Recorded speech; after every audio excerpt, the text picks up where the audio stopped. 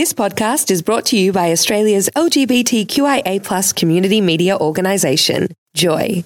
Keep Joy on air by becoming a member, a subscriber, or donate. Head to joy.org.au. Joy, a diverse sound for a diverse community.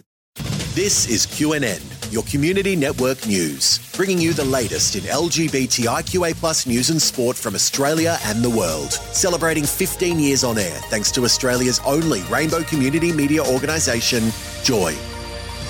Hello, my name is Evelyn Venture and this is your QNN Community Update. The Metropolitan Police in London has announced the return of full-time LGBTQIA+ liaison officers as part of its commitment to rebuilding the trust within the community. Community liaison officers will provide support and advice to peers, colleagues and members of the public on LGBTQIA+ issues. The officers are being brought in to address the Casey report, which was released in March 2023 and concluded that the Met is in need of a complete overhaul due to being institutionally homophobic, racist and sexist. The head of the UK's largest police force has apologised for past failings towards the LGBTQIA+ community in what a renowned gay rights campaigner has hailed as a historic first.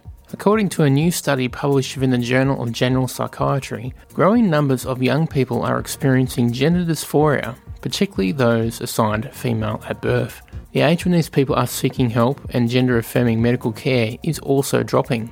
Those assigned female at birth seek care at about the age of 11 on average, whilst those assigned male at birth reach out at about the age of 13. The study analysed data between April 2017 through to April 2022 from a network that included 49 health organisations and a database of approximately 66 million people. These age differences may be due to the timing of puberty, as girls generally enter puberty before boys, and young people tend to seek medical help for gender issues during puberty. The Supreme Court in Nepal has issued an interim order enabling the registration of same-sex marriages. While same-sex marriage is not yet fully legal in Nepal, this order permits members of the sexual and gender minority communities who wish to register their marriage legally to do so. It may take a few years before Parliament fully recognises their marriage equality law. If Nepal fully legalises same-sex marriage, it will become the second country in Asia to do so, after Taiwan made the historic step in 2019. Non-binary and transgender people became officially recognised in Nepal in 2007. And finally, everyone's favourite Disney space toy, Buzz Lightyear, has been branded an LGBTQIA+ ally after amazing onlookers at a Disney parade whilst dancing with a Rainbow Pride fan. Last year, Disney boss Carrie Burke promised many LGBTQIA+ characters in Disney stories going forward. Disney favourites including Raven's Home and 2022 film Strange World, which included Disney's first openly gay teen romance, have led the charge in making Disney more LGBTQIA+ friendly. That was your news update. Now to Jacqueline for your sports report. In the lead up to the FIFA Women's World Cup, the governing body has announced captains will be permitted to wear one of 8 sanctioned armbands during competition games. The armbands call for unity in support of inclusion, Indigenous peoples, gender equality, peace, education for all and ending violence against women.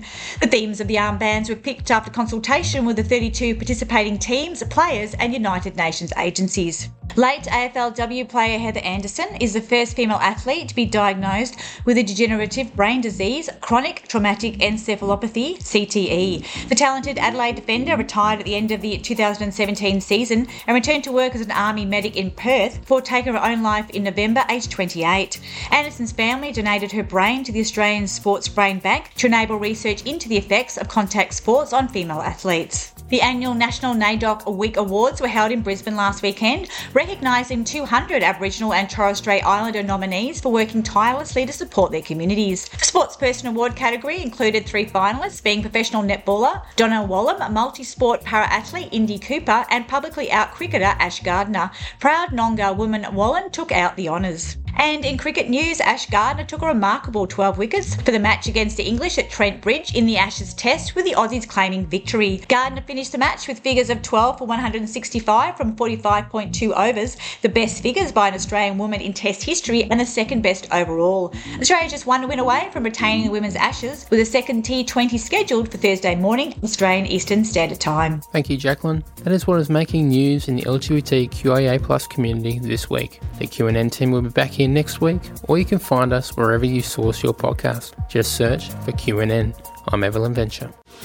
QNN was recorded at Joy, a diverse sound for a diverse community. Tune in to Joy 94.9 FM in Melbourne, joy.org.au or via the Joy app. QNN is distributed across the Community Radio Network with thanks to the Community Broadcasting Association of Australia.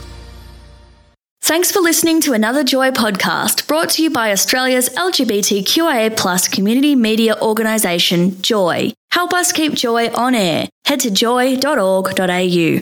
Joy, a diverse sound for a diverse community.